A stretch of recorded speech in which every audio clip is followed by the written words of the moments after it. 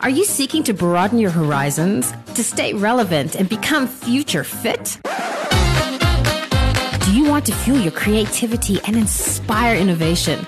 Or are you simply looking to put a kapow back into your business? Then look no further.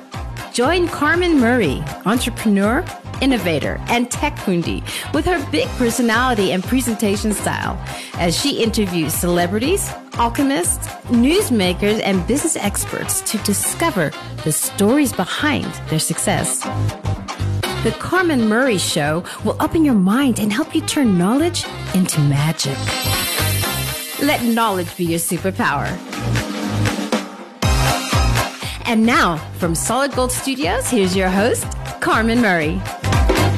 Hey, FutureFit Tribe. Welcome to another episode on the Carmen Murray Show. Now, I'm super excited because as I am going on my own individual learning journey, I'm coming across very interesting people.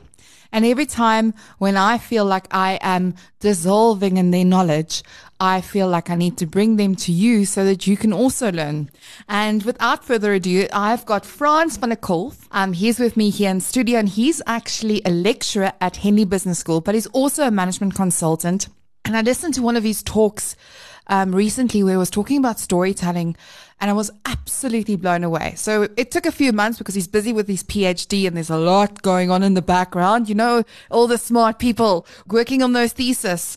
Is a thesis. I just want to make sure my dyslexia is not creating a different word here. Yeah. But welcome, Frans. It's so awesome to have you in studio. Thanks, Carmen. It's wonderful to be here and nice to join you here today. Awesomeness. Okay, so let me try and go back and see how much I can remember. So you were talking on a webinar specifically about African storytelling and how relevant that is within our continent. Yes. I was watching something on CNN the other day, and this one gentleman said, how inspiring. We've got a continent of over 1 billion people. Therefore, we have over 1 billion stories that needs to be told. What's your point on that? And that is so true. And you know, Carmen, if you look at the African continent, the way our history has been passed along through generations is through stories. So the story is probably the most important thing on this African continent, and we neglect it so often. You know, we take our young kids into classrooms and we give them a book on history. The way we should be doing this is to tell the story. This is how it's been done for centuries. You know, ever since the continent started and little villages came about, there was the story. You told the story about your village. You told the story about the village next door or the visitors to that village. There's a nice story in that, you know, in the villages, in those old villages, they used to cook extra food because if visitors arrived, there should be food for them. Wow. So they might not come, but if they did, there would be food, because this was the oldest way of customer centricity. You would want people to visit your village, and if they left your village, they should say, wow, that's the nicest village I've ever visited. Oh, my word. Isn't that fascinating? But back to the story. So the stories, the grandmothers told the stories. And the kids sat around, you know, the saying that we still have, it takes a village to raise a child, same then. Mother was working maybe in agriculture in the fields or doing some art, father was working somewhere, and the grandmothers looked after the children. And the grandmothers told the children the stories, the history of the tribe, where they came from, how it came that they were there, where they are now, how she saw the future, what good people do.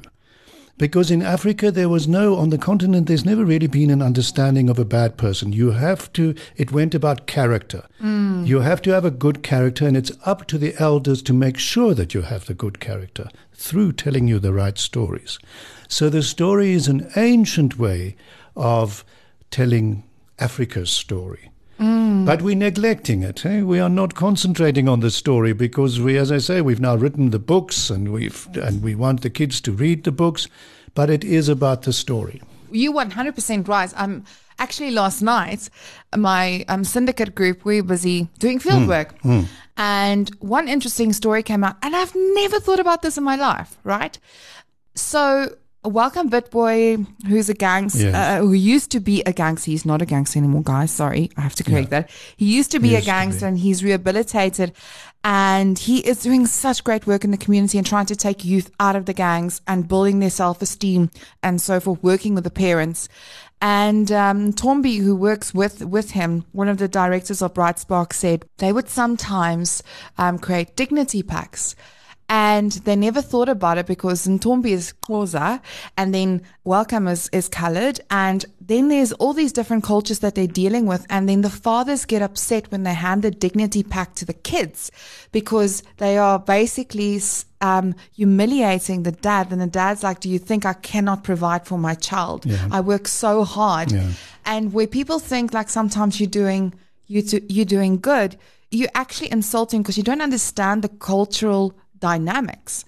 And this comes with storytelling and how divided our country was. And we don't know much about each other's cultures here. I speak for myself. It's very true. And that's one of the big downfalls of business.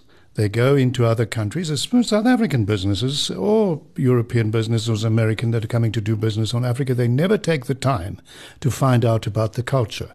They never take the time to find out about the stories that are around the culture and that create the culture.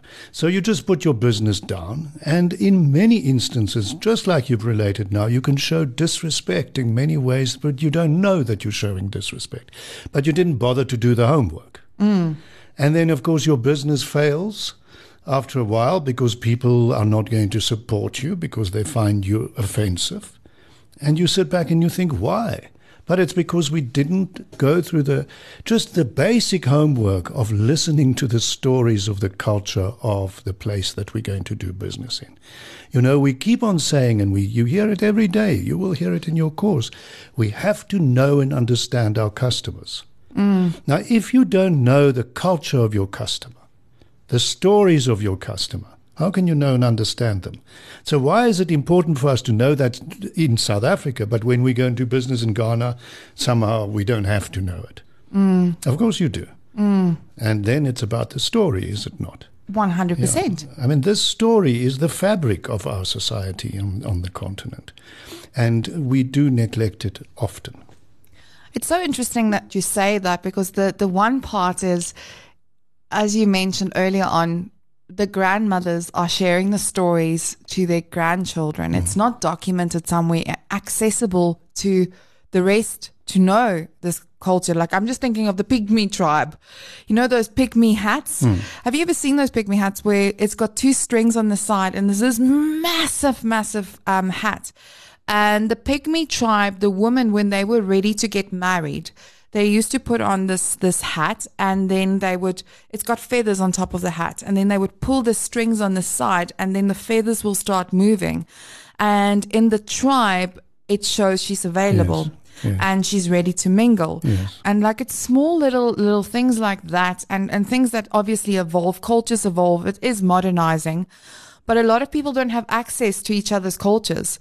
And I think there's a lot of biases. We look at the top of the iceberg and we see what we see and how people show up in the world, but we don't understand what's going on there in the bottom of that iceberg. I'm starting to sound like an academic. No, you are absolutely fine. lots of academic stuff in there, but we can understand that iceberg is the giveaway. Yeah. When they start talking about the iceberg, then we must know. Oh, gosh. Of course, and then we talk iceberg somewhere in a village and people have never seen an iceberg, and you know, where would you understand? But you are so right. And, you know, it's also about a certain sophistication. You know, we spoke shared value earlier on, and the shared value being such an African concept. Because shared value is about sharing, as it says. It's about co-creation. It's about collaboration. Eh? Now we're getting all academic again. Where's that document? Where's that document? But collaboration meaning we work together. So in your village, people or the leaders will make a decision as to what would be good for the village. Eh? That's shared value. If we do this, would it be good for everybody in the village? Not this Western thing of, if I make the decision, will I make another million? Who cares? I better, you know, the employees are an expense. We need to pay them as little as possible. It's all about the shareholders and what we can make. The shared value concept is about everybody, all the stakeholders. And that is a completely African village concept. So we're writing about it now and we're learning about it now. It's not alien to our people. We've still got black tax today. We've got all those things we need to look after. If I have more in the family, I share. I look after. How many people do I speak to that are paying for nieces and nephews at university because they've got more? So we share. It's complete shared value. It's an African concept. But I've got another interesting one on the wisdom, old African wisdom. So there was the Dogon tribe years ago, and there's still some left, but they were at their height about 1,000 years ago or so. And they had this, and this was also passed on via the story. They believed that you had to work very hard at what you did. So this would then be, in their context, agriculture, or it could be art, or, tending the fields, whatever it might be. You have to work very hard at that. It's important. You have to be productive, do your thing, and make sure it happens. But then they also believed that second to that, you have to work very, very hard at relationships. And your relationship, especially your relationship with your family. So we had to make sure that was healthy and wholesome, because they said if you didn't have a relationship with your family and people around you, you could not do your job properly at the end of the day, because it depended on those relationships. But then thirdly, they said, you had to also look after yourself. As hard as you worked and worked on the relationships, you had to work after yourself to get new knowledge, to make sure that you advanced yourself, that you learned new things, listened to new stories, to get more information. Because if you didn't have that, you couldn't do the other two. Yeah. And then the fourth one, equally hard, you had to work at rest. Because if you didn't rest, none of the others would happen. So that's balanced lifestyle. What you are reading today in your PG Dip, in your books, is about balanced lifestyle. We're writing huge books about it. Comes through the stories in African history. It's amazing. That was how they lived their lives. That is what they believed. That is what the grandmothers told the children, how they should live. So there's enormous African wisdom in our African stories that we can apply today and do more of. But we are ignoring it because we are busy with the history books in our instance, and those history books are mostly European. Now, I'm not saying an American we shouldn't know that history, but not at the cost of our own. And our beautiful stories. We've got beautiful stories, and I know this is going to sound strange because this is going to give my age away, and people are flabbergasted by it, but I mean, our school curriculum deliberately withheld information about what was going on in South Africa during apartheid. Absolutely. So I remember, I think I was 16 years old, and the school principal called us all into the hall to make an announcement that Nelson Mandela is going to be released, and they suspect there's going to be a civil war. We can't come to school. I still remember, I think it was 27th or something, and I can't remember which month, maybe, I don't know, March, or I don't know. And we all of my school friends, we look at each other and go, who's Nelson Mandela? Yes. Went home, yes. Who's Nelson Mandela? And then the story that came to you obviously come from the perception that was managed, through the apartheid regime. The terrorist. The terrorist. Yeah. And I was just like, and years later, it's like, you look at that and it's like, who's holding this narrative at the end of the day? And it's fascinating me just listening to the whole story of wisdom and how that's imparted. I used to work in a gallery many years ago in the bush, close to Bushbuck Ridge, Singita. And I know it well. I opened some stores up there. Oh, is it? Oh, lovely. Like it was really the place of miracles for me. Some of my best learnings from animal, learnings from the African cultures and people and so forth. And when I was working in the gallery, there was a lot of art and artifacts and all of that kind of stuff. And I remember there was this one piece about weaving. Now, weaving was actually a form of reconciliation. So what they did was the females weaved baskets thousands of years ago, when the tribes were moving through other tribes to find land and to find a home with their family and they create their own village, they sometimes had to pass through other villages. And then what would happen is the men wanted to kill them. And then the women would come and they would say, no, let us teach them how to weave, then they can pass through a village, and we give them a skill that they can create beautiful things for their villages. And then they would stay there for a couple of days, and the women would sit around, and the tribe passing through is teaching this new tribe how to actually do the weaving.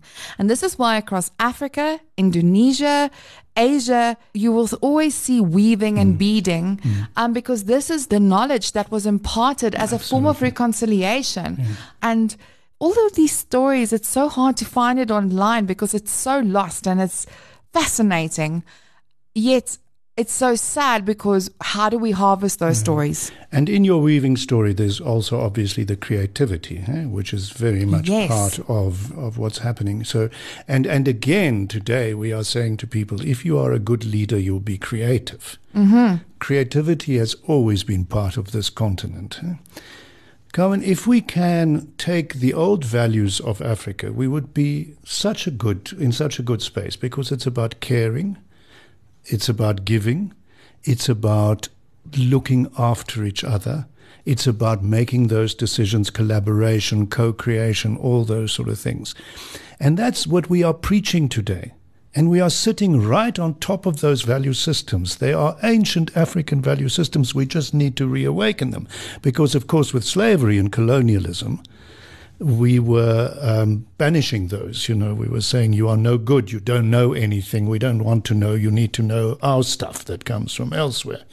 So it's about bringing those stories alive again and getting that information, because it is good. If you just look back at the Kusan people, the Ku and the Sun people, from when they traveled into the desert, and obviously there's little water, thirst, that sort of thing, they discovered these little plants, and they're still there. My mother comes from Namakwa, and they have, you take it out and you can eat the root because it's got moisture in it, it's water. So the Sun people on their treks would only take every second plant, because you had to leave the other one for people coming behind you, because some people are going to come at some stage and they are also going to be thirsty. Wow. So we need to leave them a plant. Now, if you and I got thirsty in that desert today, we'll take all the plants and eat them all because we're thirsty. That is so true. That's the thing. And they would also only kill a male animal. Only one, because that's all they needed for hunting to eat. So whether there were 10 standing, you didn't kill all. It's not necessary. You take what you need, because you're living in harmony with nature. Back to shared value. If you are going to destroy this nature, you will not have food tomorrow. It's a very simple thing. So you can't kill the female because she has to give birth. So you can take a male and only enough for us to eat. Isn't that a beautiful value system? A beautiful one, And that comes through stories, and that's stuff we can use, but we are not telling the stories because we are obsessed with the Queen of England. Oh, no. Like, listen, whatever's going on there, like these arranged affairs, and like it's just crazy. I'm like, oh my gosh. It's not our thing. I always remember asking my Oma, I always say, Oma, why is my blood not blue? Like, why do you say the royal blood is blue blood? I never used to understand that. Like, what made them special? How did they determine they've got blue blood when they like us? They're not. They're also human, right? Yeah. And my grand could never know. They just come out of they're just royalty. And I'm like, but explain royalty to me. What does it actually mean? And I remember, because we still, my granny used to collect coins. I mean, the pennies and the, from the previous world colonialism and all of that. So I don't know, like for me personally, the one thing I have to point out is, although I'm so fascinated by African culture, the one thing is the patriarchy. I mean, that we have to address. That is not traditional. Is it not traditional? It was brought in by colonials. It's like homophobia. It never existed. This is a colonial thing. No, Africa, before slavery and colonialism, was an exceptionally matriarchal society. goddess Isis, who went into Egypt because Ra was messing up and she thought we better save the day there, and became a very powerful woman. The Queen of Sheba that visited Solomon, that beautiful story, which is based on truth, and the sort of thing. Also, women all over the place. The women were the strong people on the continent. And very powerful. Even if you go to the Nubian and Egyptian history there, in the women were running finances, they were running property sectors. Women were very prominent on the continent. Very prominent. This is so fascinating This is to me. a new thing now that we suddenly say it's patriarchal. This came, when Shaka Zulu saw everybody fighting, he thought, let me fight too. This is the thing to do, But this is fascinating because, wow, I was reading something the other day that really fascinated me. The moment you see a poem that says anonymous, then it's done by a woman. 70% of it's done by a woman, or it probably somebody that's of a different culture. And it's just fascinating how all of these things reach us. And I mean, I'm at that stage of my life where there's religion and there's all of that, and which one is right? I was at a hotel recently, and it was for Easter, and asked them, listen, are you guys doing anything special for Easter? And the hotelier says, no, unfortunately we don't, because we don't differentiate. And then I got into the room, and there was a Mormon's Bible and the Holy Bible. Right. And I was like, there's over 2,000 religions. Yes. 2,000 different perspectives of what God looks like and what the story is. How can you say you're not differentiating? You're doing it in the room that I'm staying in, but you're not being inclusive to everybody out there. Not that I'm expecting anything for Easter. I mean, I'm not expecting a bunny hopping around giving me chocolate eggs. What you say is valid, And this is now comes down to regulation, because when you get a hotel to be regulated 5-star or 4-star, whatever the case might be, you have to have a Bible in the room. And this is not just here, this is all across the globe. And you're just trying to understand where and how did the system get so lost? And a lot of indoctrination. It's that sort of thing. And then a lot of what religion, unfortunately, and it's so sad, but most religions are basically good at the heart of it. It's all about love and care, old African traditions, and caring for each other, loving each other. But it's all become something else. It's now all about, if you don't think or believe like me do, I'm going to kill you, or, you are going to burn in hell, or, I remember our dominee, because growing up Afrikaans, he stood there on the high pulpit, and he used to shout, you're going to burn in hell, because this was our thing. Every Sunday you had to go and listen to that. And I thought, now what? And of course on the pulpit was written, God is love. But it's not coming from... There's no love here. It looks very much like hate to me. So, Yeah, I mean, I totally agree. I also, the NG Kerk, grew up in that. Not that I'm against anything, but I think the one gereformeerde NG Kerk. And I was, as a child, petrified that God's going to just take me away. Me too. And I was too scared to go to toilets. I thought it was a sin. Everything I did I felt like was a sin. Whatever is negative is a sin.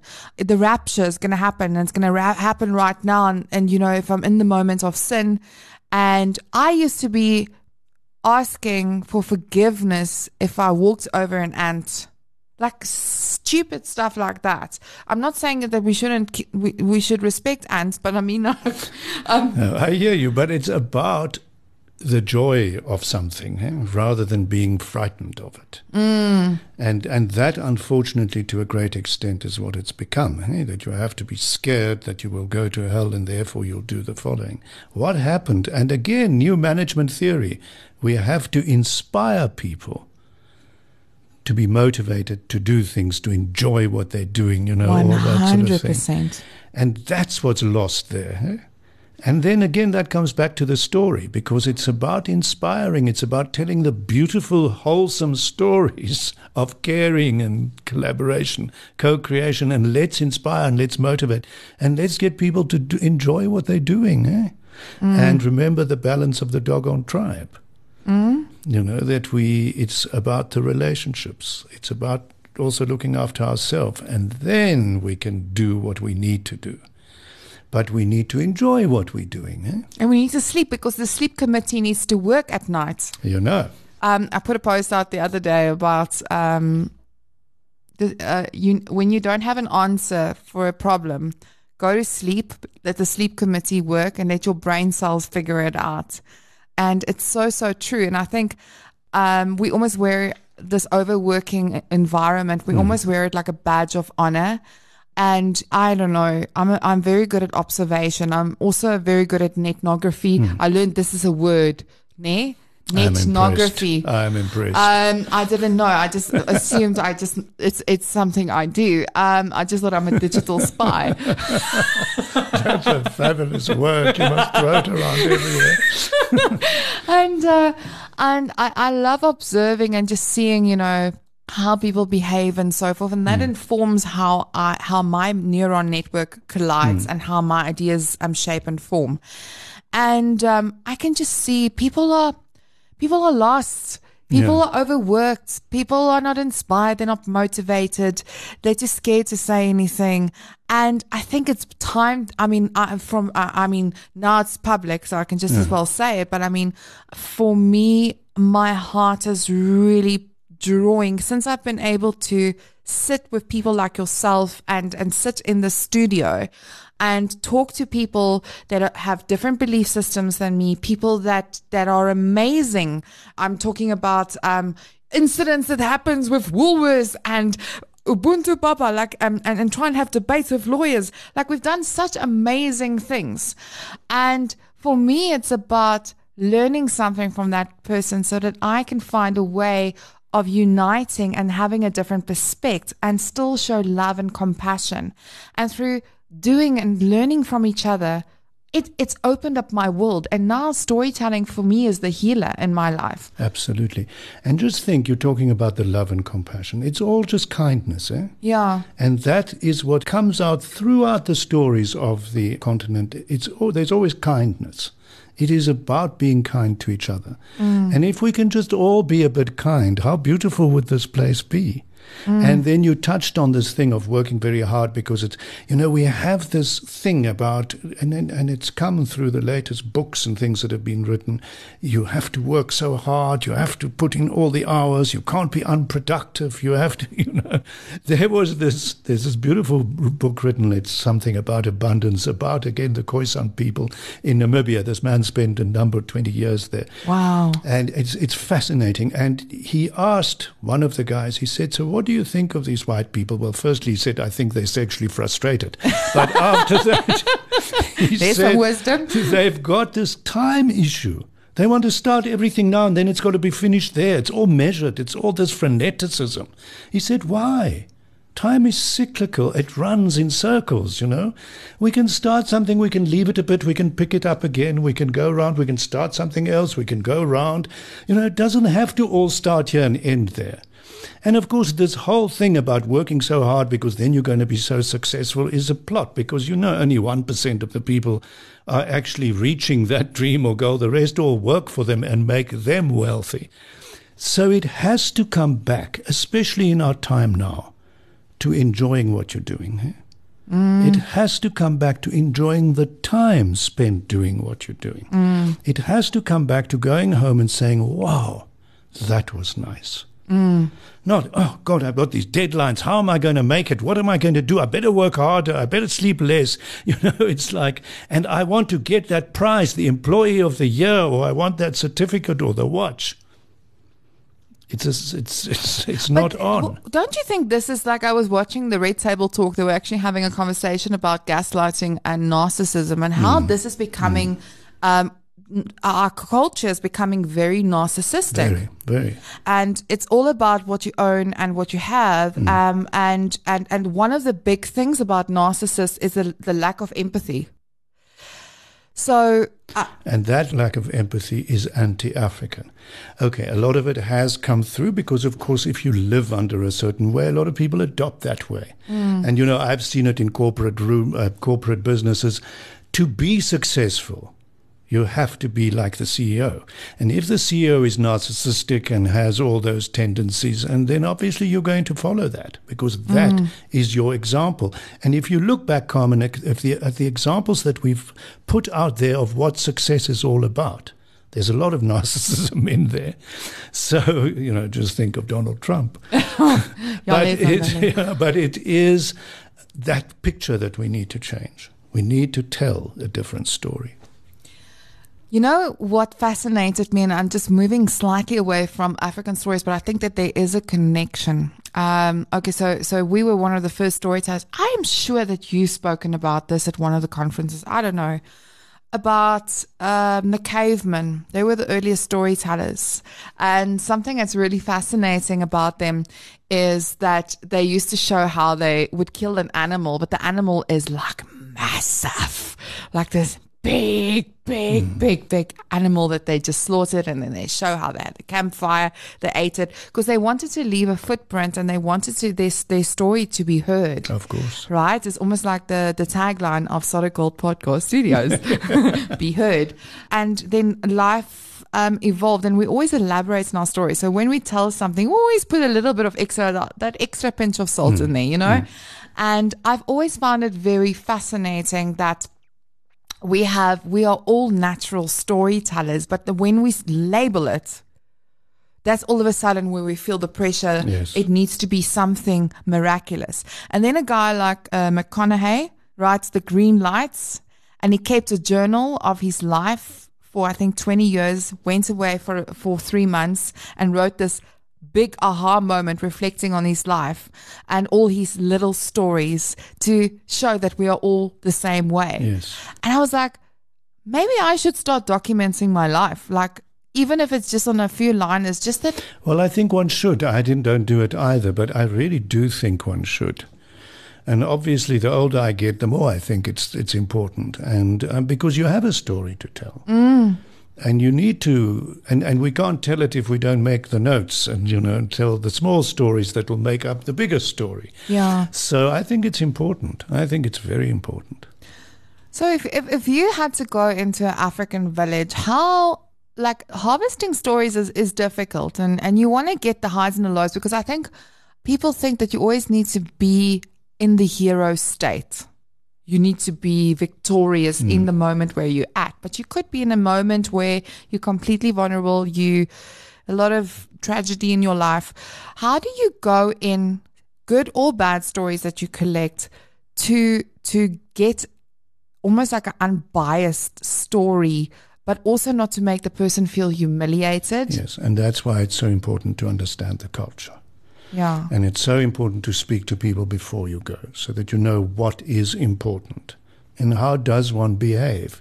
Because still, I was very lucky. I went to a village about 2 years ago in the Congo, where very few people come. It was miles out. They took me. We drove, and there's close by is a beautiful waterfall and a place where the ancestors are. And I was very privileged that they took me there too. But I did quite a bit of research on how the people live and what they do beforehand. But it is like the old African village still. People welcome you in.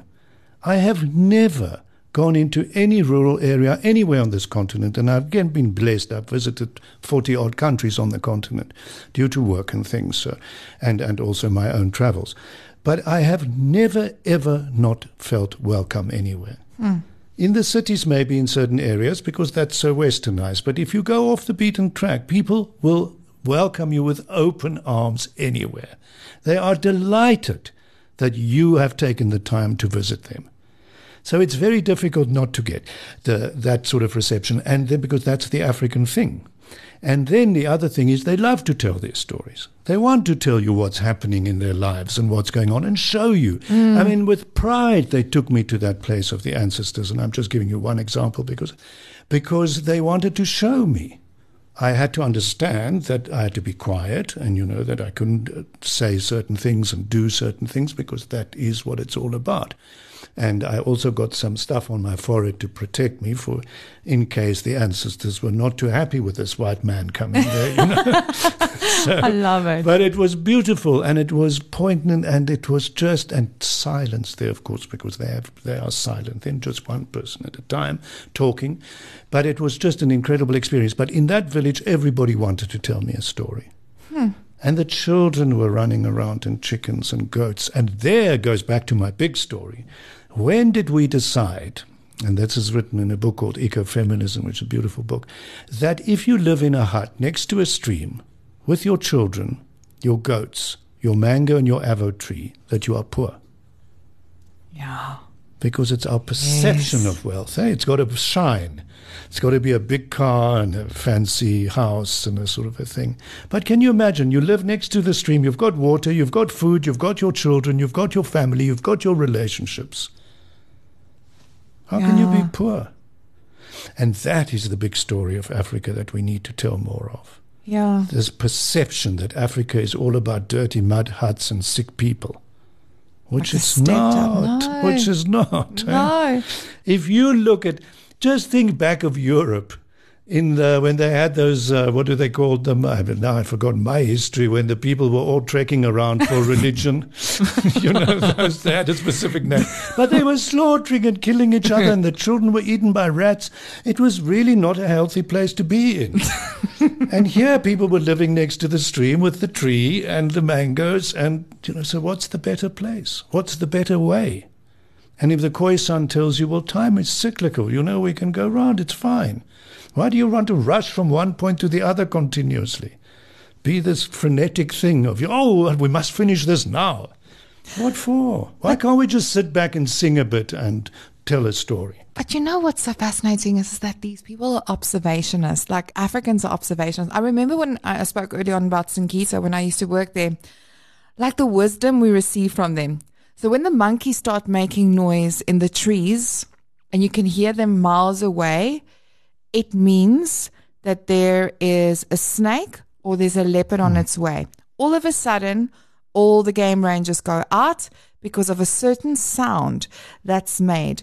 When an elephant stands next to you and he's eating, he's got displacement behavior and he's actually looking at you. He's very well, he actually pretends that he doesn't see you.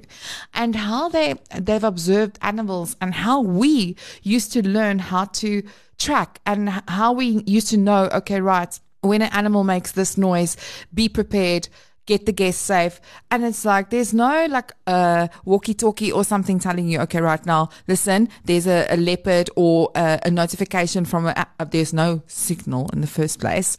It's purely based on nature and observing nature's behavior. In the evenings, to find your way back to the lodge, you look at Orion's belt. They show you how to read the stars so that you can know how to find your way home. Now, that's appreciating the nature you live in. Yeah. We can't do that because we're too busy thinking where the next million is going to come from, or how are we going to make the million, and then hardly any make it in any case. But so how are you going to listen to a bird or a thing or an animal? Because we're too obsessed with this thing called success. And success is entirely built on, as we said, what you have. Yeah. And it's like capitalism. Dr. Milani the other day was saying capitalism was not meant to be bad, but it's people are greedy. Yeah. Of course people are greedy and they exploit and And that's why you now go and make your thing where you can find cheap labor. What sort of a term is that? I make my Nike shoes in that factory because the labor is cheap? Yeah. And these cell phones that we use. It is horrific that people can just think like that. Now, where's the kindness? Yeah. And I think kind is so underrated. And one thing I have a problem with, so empathy was the word of the year last year. It really became like this big buzzword, if I can put it that way. But what's the point of making a word of the year when it's not being practiced. Absolutely. A principle is not a principle if you don't put money behind it. And I don't Absolutely. mean money like No, I hear you. like currency behind it, action or of some sort. And I'm fascinated, like kindness is now this new word that's all of a sudden this massive thing. But then you see somebody going to drop packets, like we discussed, like drop packets somewhere and take a selfie with me dropping the packet so I just can show that I'm being kind. Exactly. And the company what's talking kindness is looking for the cheap labor. That's Exactly. Yeah. So it's empty because it's not real kindness. It's not that kindness that you really mean and want to do because you want to be good to other people. And that's the kindness we need, and that's an African kindness. Of course, the other thing is that education, knowledge, is a very important African thing. In most of our civilizations, if you look at the Kingdom of Axum, if you look at Mansa Musa particularly, who was the emperor of Mali, 1200s, he was famous for doing these big, he was Muslim and he did the Holy Hajj. He went to Mecca. So he took 60,000 people with him and so many camels, and he had the gold mines in Mali, and he trekked all the way to Mecca and then back again. And when he arrived in Egypt, he dished out so much gold that he crashed the local money market for about 10 years. Oh my Because everybody had gosh. gold. They didn't have to use the sort of, their own currency. But that's not the important part. The important part is education was big for him. He said, and this was in 1234, I want all my people to have knowledge. And I want places of knowledge. They built libraries. There were books, manuscripts, places people could go and sit. If you lived in Timbuktu, you could go to a quiet place where you could read. So knowledge was big. First university in the world, they will tell you, in Italy, in Bologna. Not true. In Morocco, started by a woman. So education and knowledge has always been a very, very big thing on the continent. When the Queen of Sheba went to visit King Solomon because she wanted to get some of his wisdom, he said to her that he learnt so much from her because she's got an abundance of knowledge. Oh, that's beautiful. Coming from Africa. So knowledge has always been a big thing. I feel like we need a crackling fire, huh? This was such as the time has passed. I'm almost like sitting almost on your lap. I'm just listening to all these stories. Like, it's so fascinating. Well, we must have some more. We should definitely, and I think, wouldn't it be a cool thing to do a fireside, we can. evening, and just talk Africa? Can, with pleasure. This was so much fun. Oh my gosh. Oh my gosh. It was great fun for me to be here as well, Carmen. Thank you. I really learned so much, and I just feel so much more connected to this beautiful continent that we live in. And sometimes we just need to go and look for the light and stop worrying about the darkness that's always around us. Let's look at all those lots of positive things that are there. Yes. And the more we bring them out, the more we talk, the more we share, it becomes, again, part of our fabric. Which it was. Yeah. Beautiful. So we're going to put your details in the below link if anybody wants to reach out to Frans. From my side, we are definitely going to do a fireside evening. And even if we invite people that are interested, I don't know, we can do something very cool. I don't know, we'll talk offline. Me and my brain farts. Yes. You know them. Anyway, so thank you guys for listening. I hope you're as inspired as I am, and wish you all the best until I see you guys or speak to you guys very, very soon. Have a wonderful, wonderful week. Thank you very much, Carmen. Bye-bye now. You've been listening to The Carmen Murray Show, another Solid Gold podcast. Please take a moment to rate and share this episode with friends and colleagues who love customer experience and marketing just as much as you do. To connect with Carmen, visit carmenmurray.com, where you will find links to her business services, future fit events, and Biz Community articles. Carmen Murray is CEO of Booyah Modern Marketing Services that empower businesses to deliver premium customer experiences, B2B, B2C, and B2B2C across all industries. Some of these services include research, CX strategy, persona development and customer journey mapping, CX audits, UX audits, and the connected marketer training in connected customer experiences, mobile, data management, and AI. You've been listening to another episode from the Solid Gold Podcast Studios.